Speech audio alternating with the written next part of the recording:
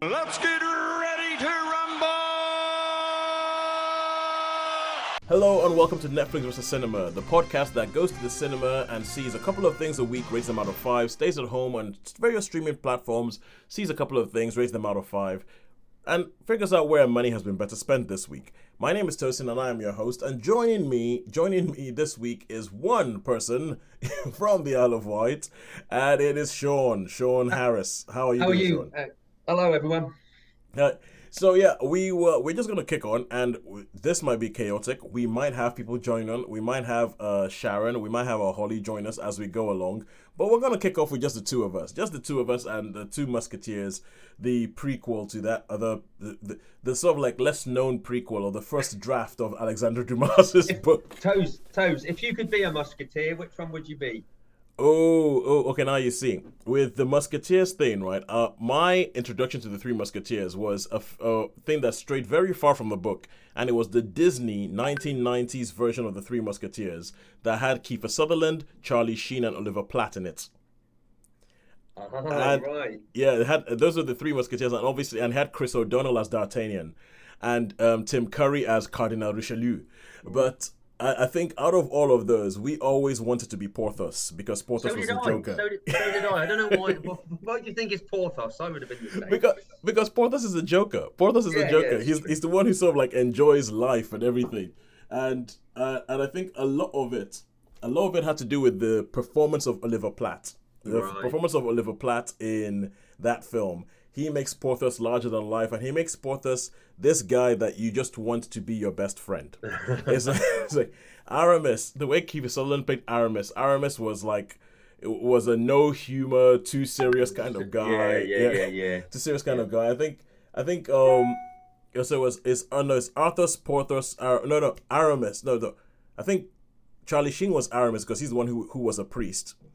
Either way, it was always going to be Porthos because of that. Either that or D'Artagnan, because I think at the age we sort of like identified a bit with D'Artagnan of this young kid who gets in there and everything like that. But if it was from the actual people who are actually musketeers for most of the runtime, it would be Porthos. All right, cool. But anyway, what have we been watching this week? Let's kick off with this. Let's kick off with what have you been watching in cinemas this week, Sean? Okay, well, I went to see Dungeons and Dragons. Yes. And but a long old film. And I went to see John Wick Chapter 4, long old film. And on the streaming platform, longer old film. Yeah. Longer film, yeah. And on the streaming platforms, I've watched quite a bit of stuff, but I managed to pick up, which I was quite surprised. It was just, you know me and my historical epics, and I was on YouTube, and this film come up called The Lion of the Desert, which had been, Italy had banned it for a lot of years. So that's the one I'd like to do today. I've seen a couple of other things, and I have been watching the football. So. All right, cool, good stuff. And I have seen Dungeons and Dragons in cinemas. I saw Dungeons and Dragons, and at home I have seen. I did mention. Oh, that's it. Shotgun Wedding with Jennifer Lopez and Timothy, and Josh Duhamel. They have similar hair. Timothy Olyphant and Josh Duhamel. So Shotgun Wedding. Shotgun Wedding. All right, cool. So those are the four things that we're going to go through unless somebody else pops in. So let us kick off with Dungeons and Dragons: Honor Amongst Thieves, because John Wick has been out a couple of weeks. This week, Dungeons and Dragons is the big release, I would say. And so Dungeons and Dragons, when you hear that name, everybody kind of knows that name. It has been around for ages. It is a fantasy sort of board game that most people think is about geeks who play this in their mum's basement. If we're going to go with sort of like, an American thing, because in the UK, not many mums have a basement. But so that's what. Over the last couple of decades, it has seen a greater acceptance. I think because of Stranger Things, there's a lot of people who you think is cool, like Vin Diesel and Joe Manganiello, who come out and say no, they love playing Dungeons and Dragons, and they talk about like the thing that brings everybody together and all that. And this is a film that when I first heard about it, I thought bad idea. They've made quite a few, haven't they? Haven't they made like quite a few of these, or they've made attempts at making them. The last attempt of doing a live action Dungeons and Dragon had Jeremy Irons as this sort of like Grand Vizier type character and everything like that, and it was rubbish. It was rubbish. I think that the best thing that I've seen before this of Dungeons and Dragons on the screen, there was a Saturday morning cartoon of Dungeons and Dragons that I used to watch on TV in Nigeria, and that we thought was brilliant. It was 80s, everything like that. The sort of like Saturday mornings 80s cartoons in the heyday. They did a Dungeons and Dragons cartoon. Thought it was brilliant. Thought it was absolutely brilliant. But so with this, when they actually came up to make this film, I thought, bad idea. I thought this was going to be a bad idea because why are you going back there? You've tried before. It hasn't really worked. Then I saw the first trailer of this film, and the trailer of this film made me go, oh, if they're going for that tone, they could pull this off. This could work. And I'm going to go ahead and just give a spoiler for my review and say, in my opinion, they pulled it off. In my opinion, this really, really worked. I don't think it's very rarely recently that I've seen a film that I feel has flowed from beginning to end, where I'm just kind of sitting there going, I'm enjoying this. Yeah, obviously you have to do that, but I'm enjoying this. And the storyline, the plot, do we really need to know it? I'm not sure, but I'll tell you, we have Chris Pine, we have Michelle Rodriguez. You meet them, they live in this fantasy world. She is kind of like the muscle, he's kind of like the brains, and they used to be part of this group of thieves. They try to steal stuff, and they escape prison, and then mostly what happens is that this film becomes a heist movie. And then you have this whole thing where we need to go here to get the helmet of blah, blah, blah, and we have to go to the blah, blah, blah place to get the blah, blah, blah, blah, blah, blah. And they have all these things that they put in, and they put in all these because... And I really wanted to speak to somebody who actually plays Dungeons and Dragons. I wanted to speak to somebody who actually...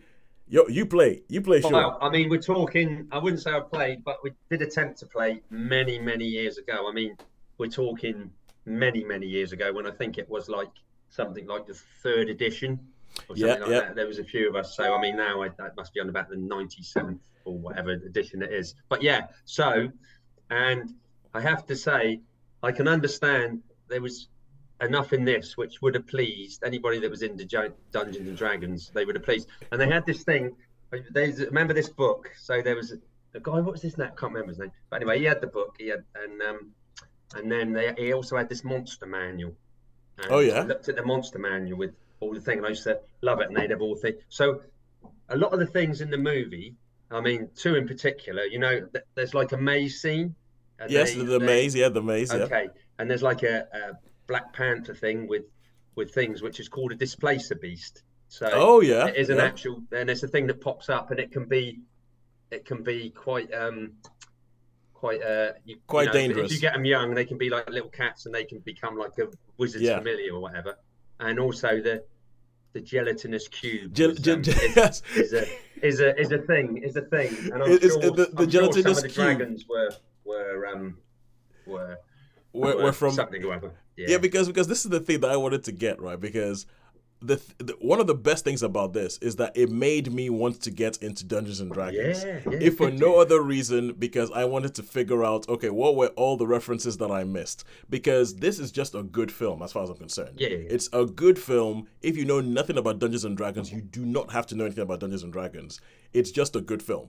And it's what I wanted to ask people who'd played it, because I have a friend who actually does a lot of D&D, and like on Twitter you see her Shamini Bunda. She actually dresses up as the characters, and they have like video things of the campaigns, and I don't get it. So I wanted to speak to her, and apparently she got invited to the premiere of this film, because I guess it's because of her D&D connection. She got invited to the premiere and she didn't go. I was like, what are you playing? What are you playing at? Did she think it wasn't going to be very good then? Was she of the opinion that it wasn't going to be that good, or do you think maybe I haven't spoken to her fully about it. But I think reading between the lines, that's probably what she thought, because now she feels like she's like, oh my god, I'm kicking myself, bad life choices. And I can understand, because when I heard they were making a Dungeons and Dragons film, my first thought is, no way that's going to be any good. That was my first. I was like, there's no way it's going to be any good. This is going to be Hollywood messing something up that they don't understand again. But I think in terms of writers and directors, they chose people who know their stuff. So I feel like there's a lot. I actually want to go onto YouTube and find all these videos that are all the Easter eggs in Dungeons and Dragons that you missed, because I know I missed all of them because I didn't get any of them. Well, those are the two those two I mentioned. the Displacer Bits and the Gelatinous Cube were actually, I mean, they were around when they were part of the. Oh yeah, and there's the chess thing, like a mimic thing. If you play, because basically how the thing works is you have someone who's a dungeon master and he decides he like places his thing, and those mimics they like normally mimic chests and things, so that there's quite a few of them about. They could be nice things, but because people are like, oh, I need a rune or I need a spell, and there might be something in this chest. You've picked it up and you have been eaten by the chest, which was actually a mimic. So the thing is, and I don't know for sure, but I'm not sure if this works, but the film is almost, it makes me feel the way that they were just going like, oh, you have to go and get this thing, you have to go over to this place, you have to do this thing, you have to use this spell to, but, and guess what, you had this with you, and it was a hither-thither staff, and it had all these things in there. It made me wonder if it works that what you're watching is somebody's campaign. So it probably, yeah. Yes. So what you're watching is somebody's campaign, and there's another friend of mine, Al Norman. He wrote a play a while back, all based around people playing a game of Dungeons and Dragons. And while you saw on one corner of the stage, you saw people playing the game, and on the rest of the stage, you saw the game that they were playing being played out by actors, like being like paladins and all that sort of. And that made me think about this film, because this film could have gone down a sort of more meta thing where you saw people playing the game and then you saw people in the game. But it just actually, so it made me think this actually works. It's a bit like how in The Last of Us, I'm like, it's kind of like how you have all these, so like, obstacle of the week thing that comes up in The Last of Us. And I'm thinking that's kind of like mimics the levels of a video game. It makes me wonder where this whole thing kind of mimics a Dungeons and Dragons campaign. So what you're essentially watching is a Dungeons and Dragons campaign. I don't know. I wanted to speak to somebody who knew more about it to find out about that. But it works. I think again, the maze scene, there is another group, isn't there? Or a couple of groups. Yes. There's another couple of groups that like, and I mean, there's one group in particular that looks like you could imagine almost probably the cartoony ones with the pointy hat, wizardy sort of stuff and all that. Saying you were watching a cartoon? I wondered if that was maybe what it was. I mean, I don't know because I didn't see the cartoon. I was aware. Oh my God, you might be right. You might be right. There's a bit of them in a cage, and that's the ones. Yeah. Oh, good. That might be the cartoon characters with the wizard's hat. There's one of them with a wizard's hat. There's one of them with a bow and arrow. There's one of them opens up. Oh, good Lord. Okay, now I'm thinking I might have to go watch this thing again. Yeah. Because, but it is essentially, okay, I'm just going to end up going like this if we go for much longer. We want to try and keep this review short. Mm-hmm. I loved it.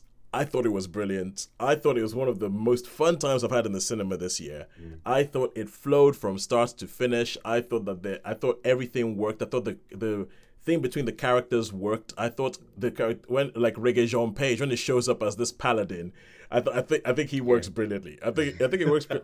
And they just all sort of spark off each other. Everybody has something to do. There's nobody that you look at. I think Hugh Grant is having a lot of fun in the film, and I'll just this is a big massive 4 for me all the way from beginning to end. Massive 4.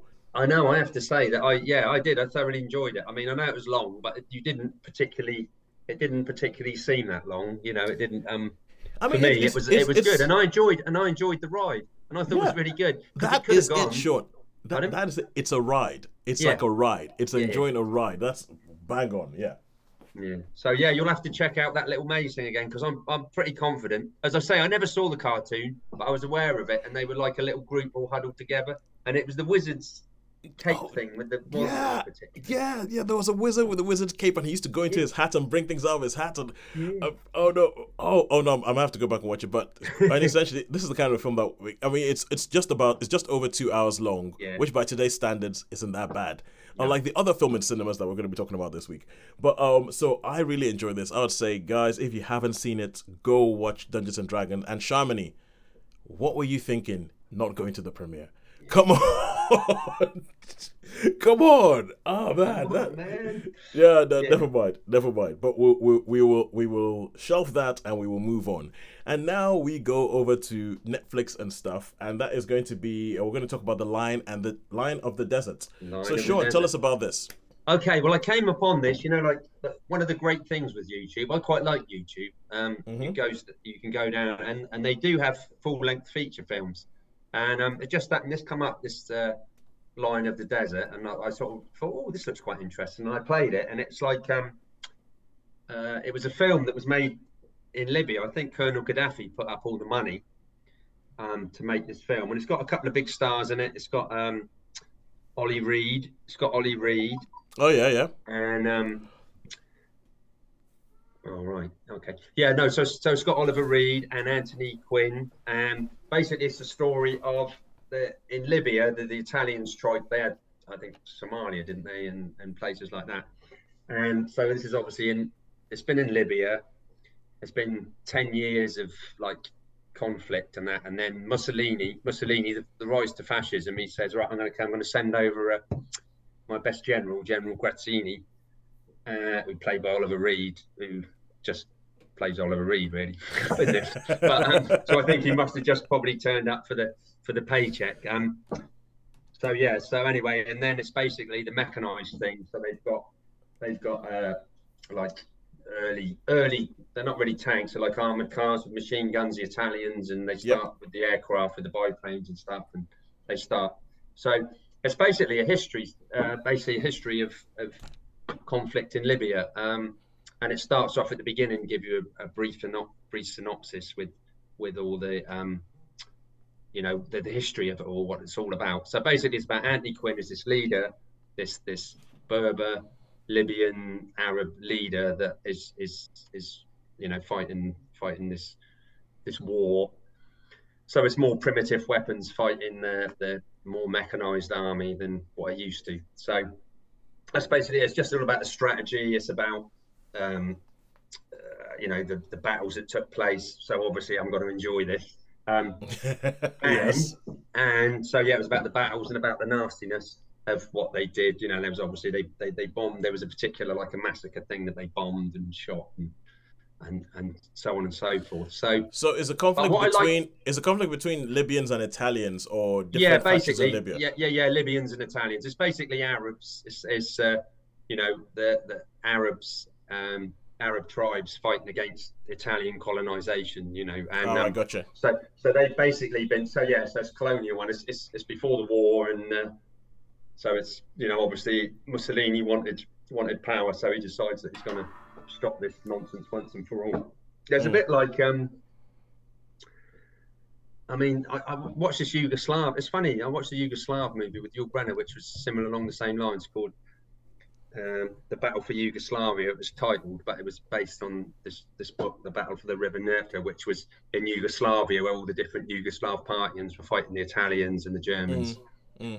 Anyway, yeah. So basically, it's a history, a part of history. But what I really liked about it is, I think they must have really, whoever did the costumes and the planes and the armored cars and everything else, obviously the set design and all that. It felt very period and looked very like the uniforms, because again they had colonial troops as well, and so it was all seemed very, very authentic from what I was aware of. I'm not hugely au fait with the Italian, military and things like that, but it looked good. It looked period.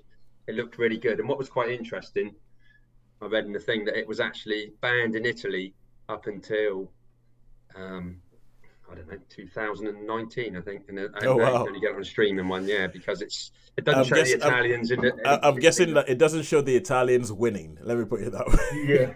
Well, I think it was more that some of the atrocities, So although there's not like blood and violence, but I think it was just like, especially when they totally destroy this village, they totally devastate this village. And I find that a lot of European countries have tried very hard to sort of like kind of ignore their colonial past. No, us, no, we never went somewhere else and tried to take over.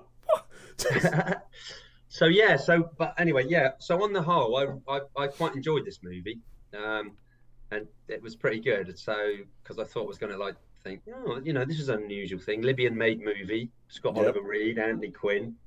Bankrolled by Rod Steiger plays Mussolini, and he played Mussolini a few times actually. Yeah, I feel like I've heard that before. Yeah. He's played a few. He's Rod Steiger. Yeah, he's played Mussolini a few times. But anyway, So for me on this one, I'm gonna say, I want to give it a 4. Ooh. And I think I am. I'm going to give this one a 4 because I liked it. I liked it. It felt authentic. It felt real. Ollie Reed, I think, was, being Ollie Reed, not really. So I think he must have just been there for the old paycheck. But I mean, Anthony Quinn played a great part. And so so it seemed pretty authentic to me. So I'm going to have to say give this one a 4. The Lion of the Desert, that's 4 stars, which is probably the highest rating we've given to anything that was bankrolled by Colonel Gaddafi. And you can get it on YouTube. The whole film's on YouTube. So, good stuff. Good stuff. Yeah. All right, cool. So now let's go back to cinema and let's talk John Wick Chapter 4, the 3-hour fourth bit of the John Wick thing, which we spoke about last week. And I was listening to a show last week, and I remember saying, if I had a chance to see one film in this next week, and it was a toss between Dungeons and Dragons and John Wick, I would go for Dungeons and Dragons. Yeah. Partly because of the runtime, because I think 3 hours.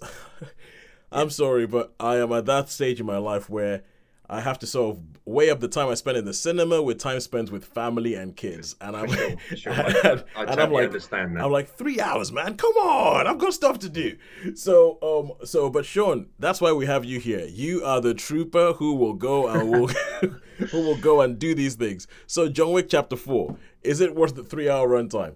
Okay, so John Wick Chapter 4, I'll give you a brief synopsis of what the film's about. It's funny enough, as we were talking about the desert, about Libya, it takes off. John Wick, he's off in Morocco, and he kills a member of the High Table. So basically, the High Table get this chap to, he's like a real nasty one, to say, right, okay, we're going to kill, no matter what, we're going to kill. John Wick's got to go. He's done something really, really bad. And what they do, you've seen the first John Wick, haven't you? I've seen the first 3, and I think I said the third one tried my patience, because when you mentioned the High Table, and you mentioned the High Table, and my first thought, I'm just kind of like, I cannot be bothered with this nonsense, because the third one, I'm like, didn't we do this High Table nonsense in the third one? Didn't we sort it out? Yeah. Didn't they go to the desert already and do some stupid nonsense that made no difference to the story? Why the heck are we still here? But anyway. So anyway, they decide that because they decide to destroy the hotel in New York, like the Continental Hotel, Continental, and obviously the manager and the concierge go to see this nasty guy, and he kills the concierge and machine. Anyway, so basically they destroy and then John Wick's hiding out in Tokyo in another hotel, and there's a big shootout with and then Donnie Yen turns up with them. He's like, it's funny with these characters, because there's ones that are good and they sort of help out, and there's also another, I can't remember the actor's name, but I quite like him. He's got a dog. And but anyway, so basically he's got this. So basically he's excommunicado, and he has this big fight, and there's people after him and all that. So it's all the same. This is slightly different in that, normally I'm very, very, I don't know, they call it anal about things that are really silly and all that. And that the things that don't make sense, yes. You like your films to make sense. This is more like, should we say, choreographed and dance. There's some love. It's different in a same sort of way. There's still plenty of violence, there's still plenty of shooting, but what a great soundtrack. And there's one bit later on in the film where it's the Warriors, as Jesse goes, okay, here's a message for all you people out there with a John Wick has got. And I mean, have you ever seen the Warriors, Toes? I have seen the Warriors, yeah. Okay, so can you dig it? Yeah. Hello, Holly. Hiya, Holly. How are you, mate? You all right? Sorry, I'm late. Very late. But anyway, so there's this scene. You go, and then all these all the different people that are going to kill him, and there's absolutely fantastic. But the baseball furies. So you got all these gangs. You've got one's in cars, in the and Warriors, instead of baseball bats, they got pump action shotguns, and they pick up the pump action shotguns, and they're sort of throwing it like that, and it's just and the Turnbull ACs they're giving I mean, it's... okay, look, Sean, let me tell you what I'm expecting from this film. What I'm expecting for this film is I'm expecting the plot to be absolute nonsense. I'm expecting the plot to be absolute nonsense. I'm expecting the action to be great. I expect that the action is essentially going to be like action.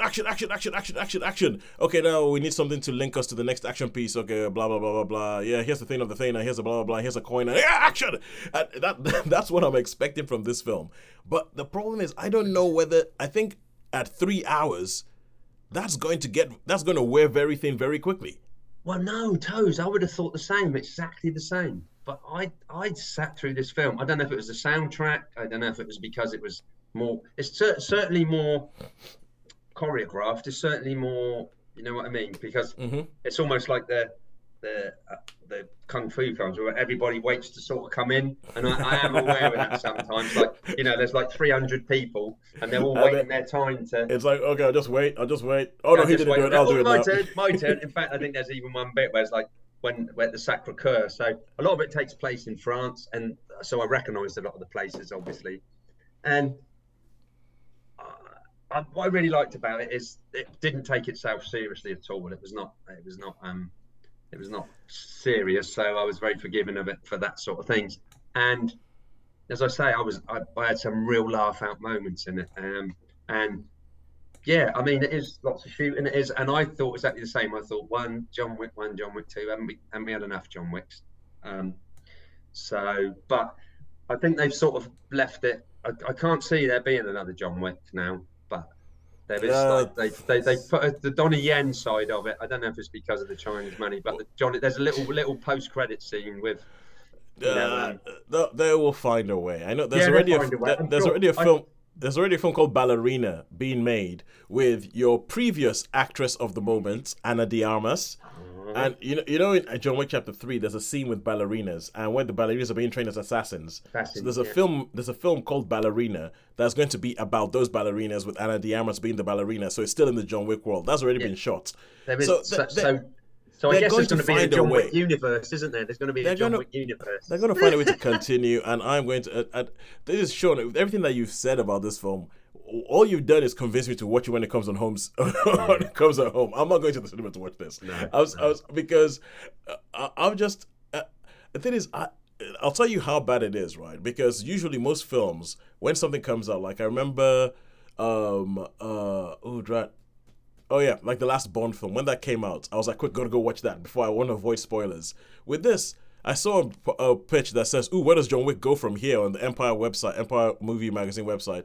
And I wasn't even bothered. I was like, yeah, I'll just read it. Spoilers, don't care. So it shocks me a little bit just how much. I think when you talk about the universe and everything like that, the only thing I am here for in John Wick is the action. That's the only thing I'm here for. Well, there's plenty of that, Toes. Plenty of that. And I was at the same mind. I thought, oh right, okay. It's going to be more the same. It is more the same, but it's done more balletic and more stylishly, more stylish. Yeah, it's not so much the brutality of like in the first one, it's pretty brutal, isn't it? It is. There's not so much of this. There's still there's some great characters, and for the scene, for that tribute to the Warriors, I had a big, huge monster grin on my face. That was ecstatic, and I thought, because that bit where the first, the ladies talking, here's a message for you. The radio host, and you just have all these, like all the gangs getting ready, and as I say, and it was just the shotgun scene with the, it was just out of throwing the baseball bats. So it's just, and then it's just mayhem around the Arc de Triomphe. It's just like all sorts of people just wouldn't be able to take that. Knocked down, spun over, spun around, up in the air, landing, 50 feet, and still getting up. Great stuff. So so how many stars? I had a real good ride with this one. I really enjoyed this film. Didn't seem like the 2 hours 50 minutes or whatever it was. So I'm going to give this one a 4-star as well. I'll give this one a 4. So 4-star rating for John Wick Chapter 4. Hello, Holly. I would say I've never seen any of the John Wick films, but I kind of feel like now would be a moment to start, given this has been very well reviewed. I'm not necessarily in the cinema because time is short, but it seems. Well, watch number 4. Number four is probably, I would say. I think one or two are pretty good. Yeah, one's great, two's great, three. I would say we know 3 is always there. Yeah, I think there's a thing in X-Men 3 where he says, "Oh, you always know about, you know what they say about the third movie and the franchise." Yeah, but it's true. We all know. Okay, so Holly, thank you for coming here because we had one more thing to talk about before we went off. But is there anything that you wanted to bring to the table? It will have to be a very brief one, but I watched my recent viewing was the documentary on Waco on Netflix, which okay, cool, good. You guys talk about it. I'm just gonna go make sure that a child isn't yelling out in pain. Yes. Is that David Koresh, the Waco thing? Yes. Yeah. Yes, I've seen a couple of things like that. And it was, I mean, this is really more of a discursive one, I suppose, than the in-depth. It was a really interesting documentary because I knew the tiniest bit about it because, everybody knows, I say everybody knows that Waco was a thing. Yeah. But is it like one of those docudramas or is it an actual documentary? It was very much a documentary, but it was done in the same style of the Murdo murders. A lot of really interesting interviews with people, and actually I found it quite thought-provoking because it started the sort of the position of it is it was a religious sect, and they are spun off from Seventh-day Adventists, and a lot of my family are Adventists.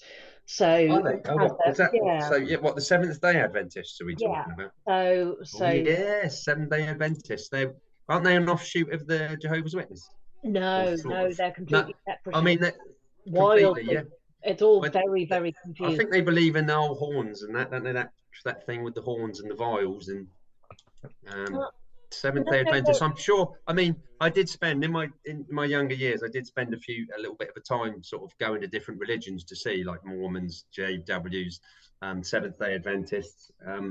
So yeah, I found them quite close to the Jehovah's. Yeah, they're. I mean, they're very much based on a lot of, closer to Judaism. The founding is thoroughly bizarre, and I always try not to sound too eyebrow raising, but it involved going up a mountain and having visions, and then everybody going up the mountain to the end of the world, and then the end of the world came down the mountain and carried on regardless. So, I can see how it's, So anyway, so Koresh is an offshoot of. So they are. He's generation 2 of an offshoot, right?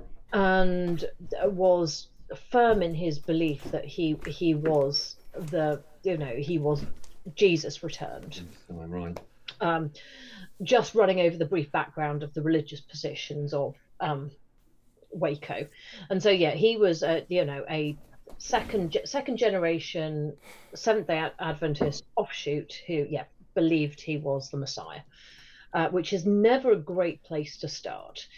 And he, his followers were already off being unusual, and they continued to be unusual together, and he built up that sort of classic closely sect type sect cult type environment. Yeah, pretty much he built up a cult. And with the obligatory everybody's going to be my wife and all sorts of things. And really there's just no originality when it comes to making a cult nowadays. I know. It's all it's either money or sex, I think, isn't it? That the leaders both is acceptable too.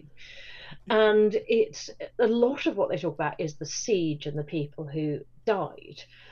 And you get interviews from people on the sort of police FBI side, and the interviews from the people who were there, who in most cases were very young at the time. So I think one would question the quality of, one might question the quality of their memories, but you see all of this sort of balance of, kind of, who started it, and the fact that ultimately it's a very interesting situation that runs over sort of sometimes. Well, I mean, it's one of these things that has gone into the public consciousness ever since, because I know I heard about Waco, and I heard that it was being used in TV shows and in films as, oh yeah, it's a Waco, oh yeah, David Koresh, oh, he's the drink the Kool-Aid guy, right? Absolutely. Yeah. No. Oh no, that was another one. That was Yeah, another one. that was the other one. David No. Koresh was the one that ended up in a massive firefight. Yes, he's Yeah. he's firefight guy. Yeah. But So, but you hear it all the time, and every time if like Waco has become like a byword for crazy cult person. And actually, Waco, I think in my head was drink the Kool-Aid guy as well. Oh yeah. So it required watching it to be reminded, which form of appalling cultism were we dealing with here, and how are we planning on people ending up dead? But his aspiration appeared to be less about everybody ending up dead if things didn't go the way they wanted. And there are all sorts of questions, it seems, about with the massive fire, whether or not it was started deliberately or accidentally by people in the house or the compound, or was it started by the FBI? And you get to the end, and I don't feel that I'm spoiling things in any way, with two different continuing two different sides to the discussion, because people aren't ever, and probably rightly, brought into the same room, because that's with something like this it would be distasteful, I would posit. So was this on Netflix? It was on Netflix. Is this a recent production, or was it done a while back? No, this is the new one. Okay. There have been others, unsurprisingly, because I just have to say here that there is a 2011 film called Red State, which is absolutely brilliant. I mean, it's a fictional one, obviously, but that's the Kevin Smith film. That's the one. That's the one. Yeah, because we've got the rapture and everything in it. But anyway, yeah. Sorry, carry on. So it's a sad watch. It's interesting, but it makes you feel sad. Oh, okay, because I'm thinking you saying that getting to the end, and it's a case of there's still two different sides where people are saying no, they started it, and I'm thinking that if it was a recent thing, it's kind of like of our times right now. You're talking about America, and it wasn't that long before that you had one figurehead person who had a whole bunch of followers who went and attacked a government building. And until today, you have some people who don't care what evidence you're presented with. This is what happened, and this is who was at fault. So it's so the fact that it comes to the end, and you say that there's two different sides, I actually think that that's probably about the only conclusion to come to. Yeah. Because if they came to a point where everybody went, now we think back on it, we were wrong.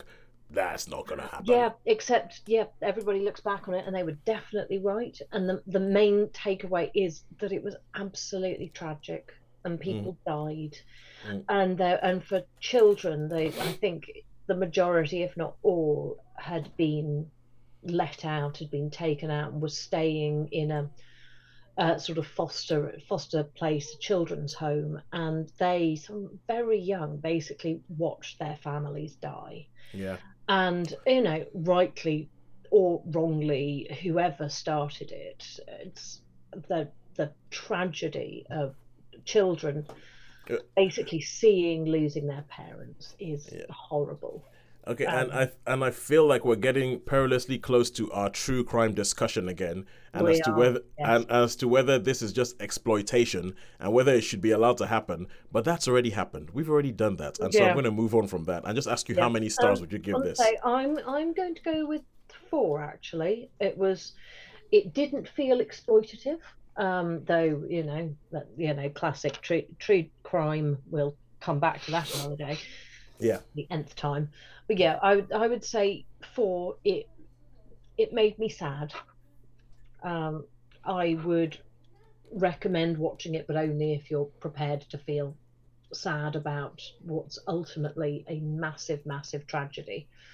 That wouldn't have happened if you weren't dealing with somebody who was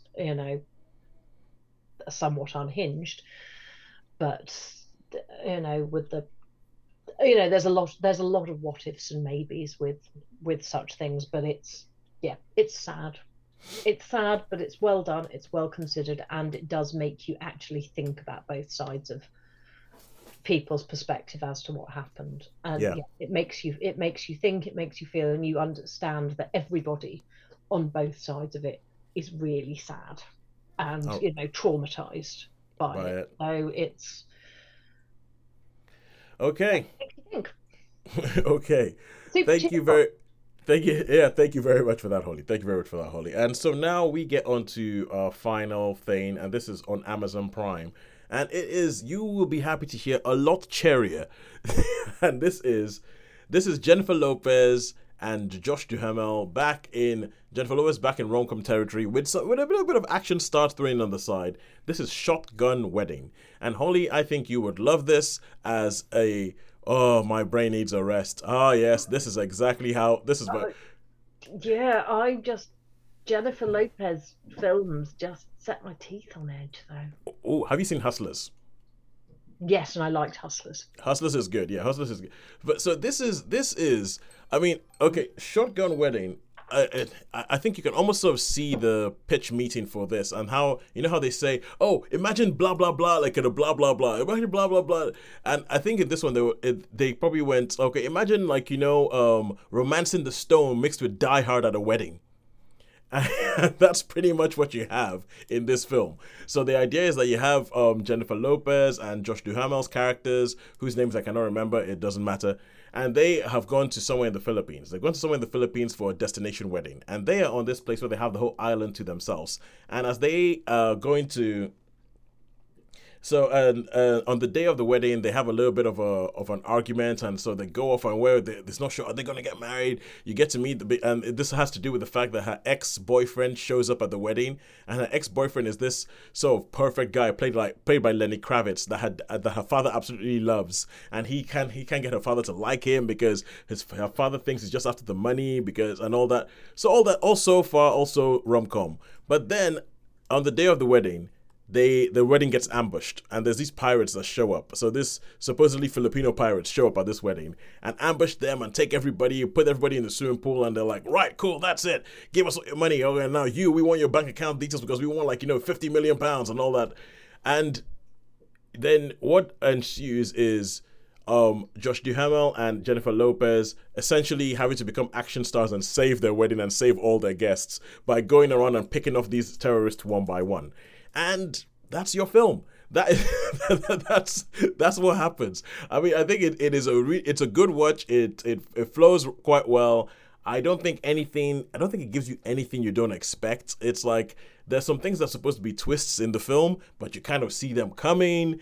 And it's just one of those things where it's like, I think it's aware enough to be like, yeah, we don't expect you to be surprised by this being the twist. All we know is that it's Jennifer Lopez. You like watching Jennifer Lopez? Watch Jennifer Lopez. It's Josh Duhamel. He's quite a nice guy to look at. He's got some charisma, and he can actually banter and go back and forth with Jennifer Lopez. Yeah, watch him. And what more do you want, people? What more do you want? It's pretty much what I can imagine this film saying.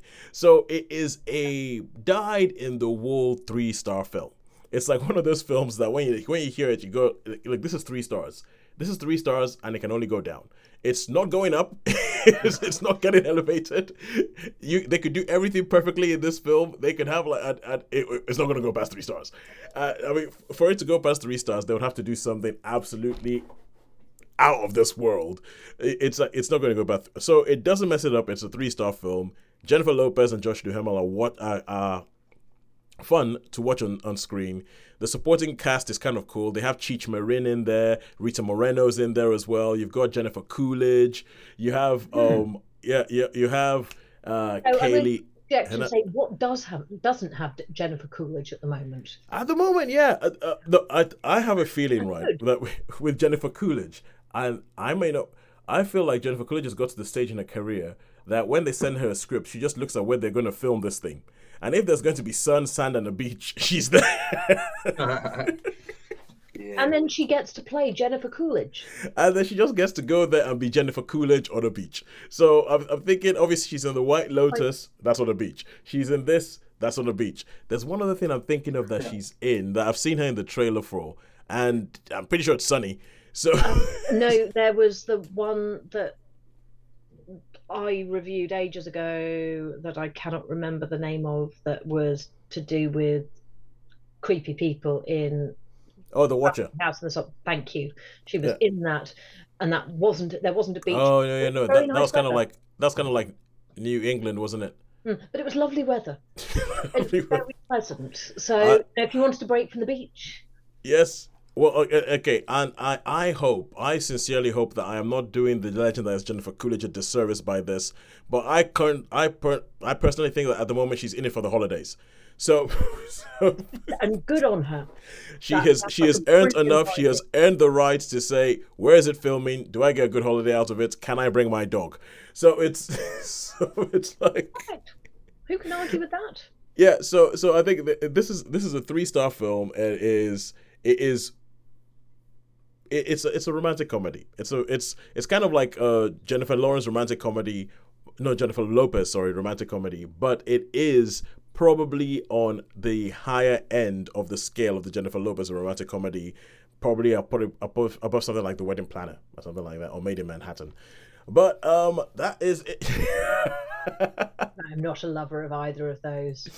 Well, but if you want to see them do a little bit of John McClane at a wedding, a little bit of Die Hard at a wedding, it's pretty much what this is. That sounds preferable, but to say Hustlers I liked, that I feel... Yeah, Hustlers is a very good film. That I feel is the peak of, J-Lo films. Well, that and Out of Sight, I think are probably her two best films. Yes, I will. Hustlers and Out of Sight are films that I'm like, yes, Jennifer Lopez, can we have more of these, please? Because you're amazing in these. Well, all right. So that is it from me. And now we had 2 things at cinemas. We had 3 things at home. And we have taken an average. So who do you think, on average, have we've had a better time with this week? Cinemas or home viewing? Well, Ollie, do you want to go? Okay, having missed the cinema ones, I'm going to go cinema.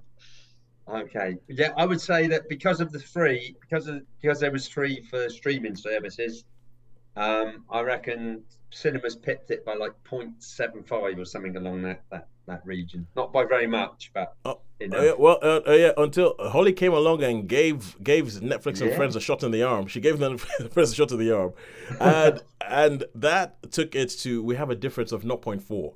Of an average of a 0.4 of a star. And that is, you're right, cinema has given us a good week this week. We have had a good time in the cinema, even though Sean spent over 5 hours in the cinema this week. 5 hours, wow. So I'm checking then, D&D worth watching, I take it. D&D is absolutely worth watching. Dungeons and Dragons is absolutely worth watching. We like Dungeons and Dragons. we liked it a lot. Fun. Yeah, and on my list of... Honestly, it is such a fun film. It's such a fun. I mean, Sean used the perfect word. It's a ride. It's a ride of a movie that the like of which I haven't actually felt that way in the cinema for a while. Where just watching it, and just going. I have to agree. Yeah. You're just going. Oh yeah, this goes from there. That goes from there. That goes from there. I'm with you all the way. Come on. Yeah, let's do this. Yeah, and they're nice characters. They're all. I mean, they're brilliant characters. Yeah, the characters are really cool. And this is coming from somebody. This is coming from somebody who has never actually played the D&D before, so know nothing about it. Pretty much know nothing. I remember the cartoon very fondly. Just saying. Yes, I remember the cartoon as well. Okay, this is where we realized that pretty much we're the same age. So we already know, to be fair. Yeah, I remember the cartoon as well, and Sean just said something. If you listen back to our review, Sean said something that made me think, oh, hang on a second, that might have been that could have, now I think about it, that was a reference to the cartoon, that there's an Easter egg to the cartoon in there. But but anyway, so until next week when God knows what's on the cinema, I might go watch Dungeons and Dragons again if there's nothing on. It's a goodbye from me. It's a goodbye from me. A goodbye from me. Thank you very much for joining us. Get in touch with us on Twitter. Oh my God, Marcus, I forgot to mention your thing again. Marcus, keep listening. Eventually, we will read out the tweets that you have sent us. Thank you very much. Thank you, Marcus.